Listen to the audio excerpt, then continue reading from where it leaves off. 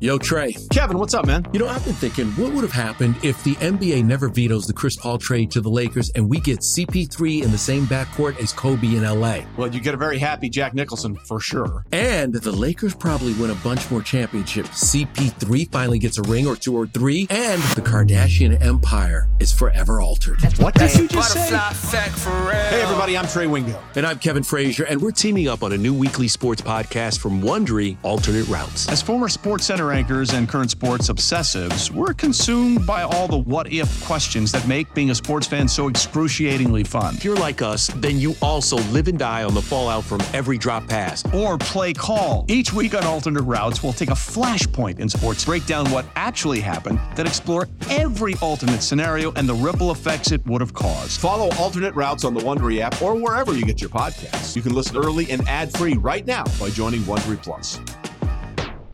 This is the Daily Tip presented by BetMGM. Now, here's Chelsea Messenger and Michael Jenkins. Here's my question. Why haven't we had a superhero movie when it comes to like some kind of cybersecurity hero? Because isn't that the industry and the era that we live in? Yeah. Like some nerdy guy that's like, I'm going to unhack everything. I don't even know the terms. Like, I'm not nerdy enough to even know the terminology to talk about this superhero. Or does this superhero already exist? I'm not going to lie. I don't care about superhero movies. She exists. The movie exists. It's called The Net with Sandra Bullock. Oh my God. Of course. God. First so one. nerdy. I watched that. I love that movie. And You watched it? yeah, I love my that movie. God. It's great. It's really good. Sandy peak form. That's when the internet was, nobody really knew what it was, and it was called The Net. And she figured it out. It's 1995, Jinx. That's what makes it awesome. The technology is incredible and incredibly bad. You're like, Probably dial-up. yeah. Shh. Sandy's there figuring it out, saving our lives. And the lines they throw out, you don't understand. All of our information is out there for everyone. Which, of course, we know now, but back then it was like, whoa. Oh, Sandra Bullock is on. Thank God we have her to save us from the net.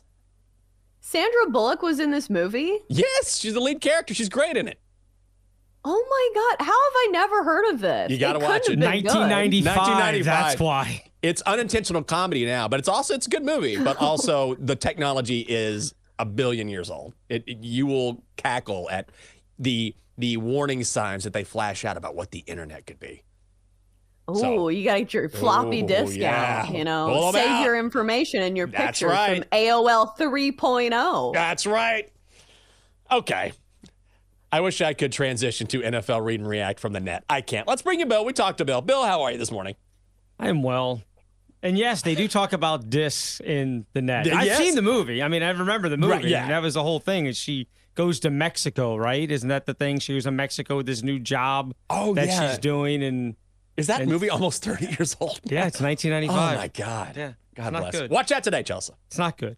No. Chelsea does not like being terrible. told what to watch. No, she does Jinx. not. No, Have you not no. figured this out She doesn't like already? me told anything. I'm Yeah. sorry, Chelsea. Don't Watch do whatever you that. want. Watch Don't whatever you do want. that. All right, let's get to this before we continue to talk about 1990s movies. Last week, one of our Read and Reacts was if the Jets could survive with Zach Wilson as quarterback. This week, we're doing a complete 180. We're going the other way and ask, would they be better off without Zach Wilson at quarterback? Jinx, what are we doing with the Jets? God. All right. I was reading something on the net yesterday. Okay. You're doing HR training. And Time what to I read work, on the James. net, this new thing, it's called Twitter. I don't know if you've been on it. It's called X. It's called X now. But Oh, wow. I'm way behind. Nailed it. See? I'm still way back. I'm still catching up with you guys. I was rearranging my top 8 on MySpace. So here's the thing, is that someone made a very good point, which is Zach Wilson probably isn't the answer, but also who looks good against Micah Parsons? The answer is very few quarterbacks. I don't think he's the answer.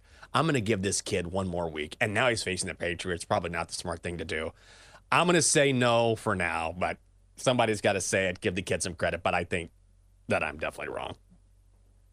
Here's what I hate about quarterback discussions. People love to say this quarterback's not the answer. Well, you've got to provide another answer because teams can't go single without a quarterback. You got to have a quarterback. So unless you have a better option on the table, this is a moot point. Like, I know some people are floating the idea that maybe if the Vikings can't win any games, you could possibly get Kirk Cousins. But other than that, like, what is your best option? Like, don't say Matt Ryan. Don't say whatever free agent quarterback that's still out there. Like, what are the old guys that people are saying, oh, Joe Flacco's packing his suitcase? He's terrible, too. So at least maybe Zach Wilson has some kind of potential that is still lurking under the surface because he had to play two very solid defenses. Like you said, Micah Parsons is really tough to go against, and that Cowboys defense as a whole. Also had to face the Bills. That's not an easy defense. So maybe once this team gets to play, like, I don't know, a cupcake of a defense, he will finally put some stats on the board that made people think, okay, this is a solid backup NFL quarterback. I couldn't even say like a solid NFL quarterback. He's not there yet. But bottom line, unless there is somebody else out there that you can get in the realm of possibility, this is a moot point.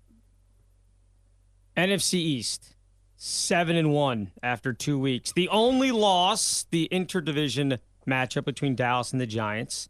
Last year, 3 of these teams, Philly, Dallas, and New York, made the playoffs. So, Chelsea, I ask you once again, is the NFC East the best division in football? And once again, we'll have 3 teams back in the playoffs. I don't know. If the Giants are in your division, doesn't that just ruin your team average, like your class average, just bringing down the whole team? But if you look at the top 2 teams in that division, the Cowboys and the Eagles, this is not even overreacting to 2 games of a sample size, because before the season, we knew that the Eagles were going to be good, and we knew that the Cowboys were going to be good as well. The Cowboys have looked flat out dominant. Like, they've played some teams that are not at their best, but still, this is a team on paper that should be good. I think the main thing is how good that defense for the Cowboys really looks. What Dan Quinn is doing over there on the defensive side of the ball, with some really great pieces. Obviously, Micah Parsons makes your job a lot easier, but still, if we are talking about the top 2 teams in each conference, wouldn't you say that the NFC East has like the best top 2? Because, you know, it's tough to look across the league because look at the best teams in football. Who else do you have? Like the Chiefs, like the Chargers are on their way out. The Broncos, Raiders, I know those were the sound effects that everybody was, waiting to hear. But doesn't it feel like those are the top 2 teams? Like if you're looking at just the top 2. So yeah, I'll go fact or whatever we're saying. Truth. I'm going to say fact or truth. You know what? Here's the thing. I don't know. I know. You're right.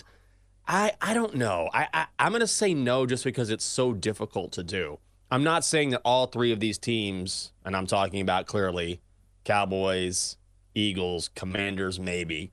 I want to believe in the Commanders, but let's pump the brakes just a little bit. I'm trying to be a bit of a cynic here because it's early in the season. But also, when you have so many teams this good, they can beat up on one another a lot because the division is so talented, which will make it tougher long term for all 3 of the best teams in the division to make the postseason. And again, it's pretty rare. I think it's happened 9 times.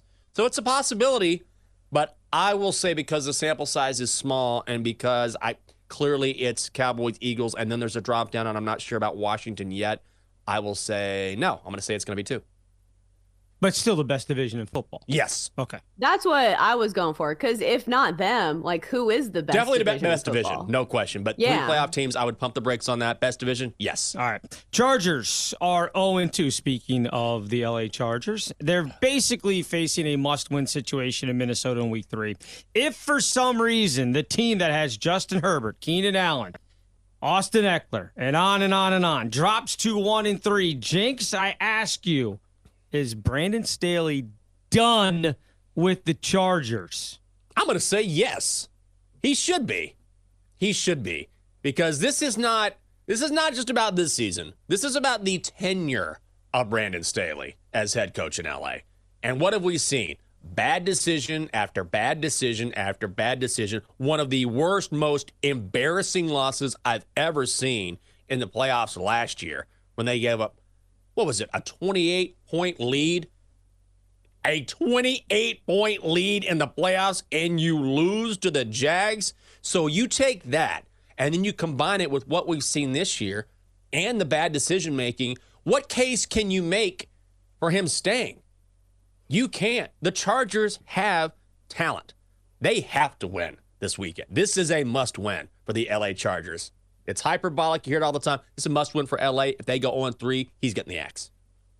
Yeah, it's a must-win for Brandon Staley. And I think you hit the nail on the head. This is not a new conversation. This was a conversation last year, and a lot of people were scratching their heads when the Chargers didn't let him go last season because they blew all these leads. You've heard the term, they're going to Charger, and that's exactly what the Chargers do. They blow leads with Brandon Staley.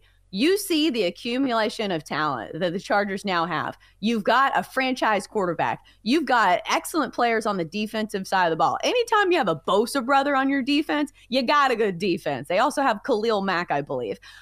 So it's at some point you've got to look at the team and say, hey, we need a change, because we see this so much when teams fire a head coach. Sometimes it's not even the head coach's fault. It's just if you're losing, somebody has to take the fall. So like Brandon Staley, this year's been tough. They've lost both of these games by very tight margins. Lost the first game of the season by 2, lost the second game of the season by 3 in overtime. So I don't think it's based on just this season. It's definitely dating back to his entire tenure with the Chargers. But yes, it is warranted, and he's definitely on the hot seat.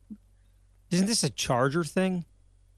I mean, Anthony Lynn before him, Norv Turner before that. I mean, seems like this is just a Charger thing. It may not be a Brandon Staley thing. They're cursed them. Yeah, I was just going to say, are they cursed? That.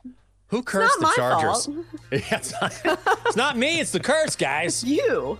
It's you. It's you. The yeah, Chargers. That's right. You're chargering. That existed before me, guys. Just remember that. For more, listen to the Daily Tip presented by BetMGM. Weekday mornings from 6 to 9 Eastern on the BetQL network, the Odyssey app, or wherever you get your podcasts.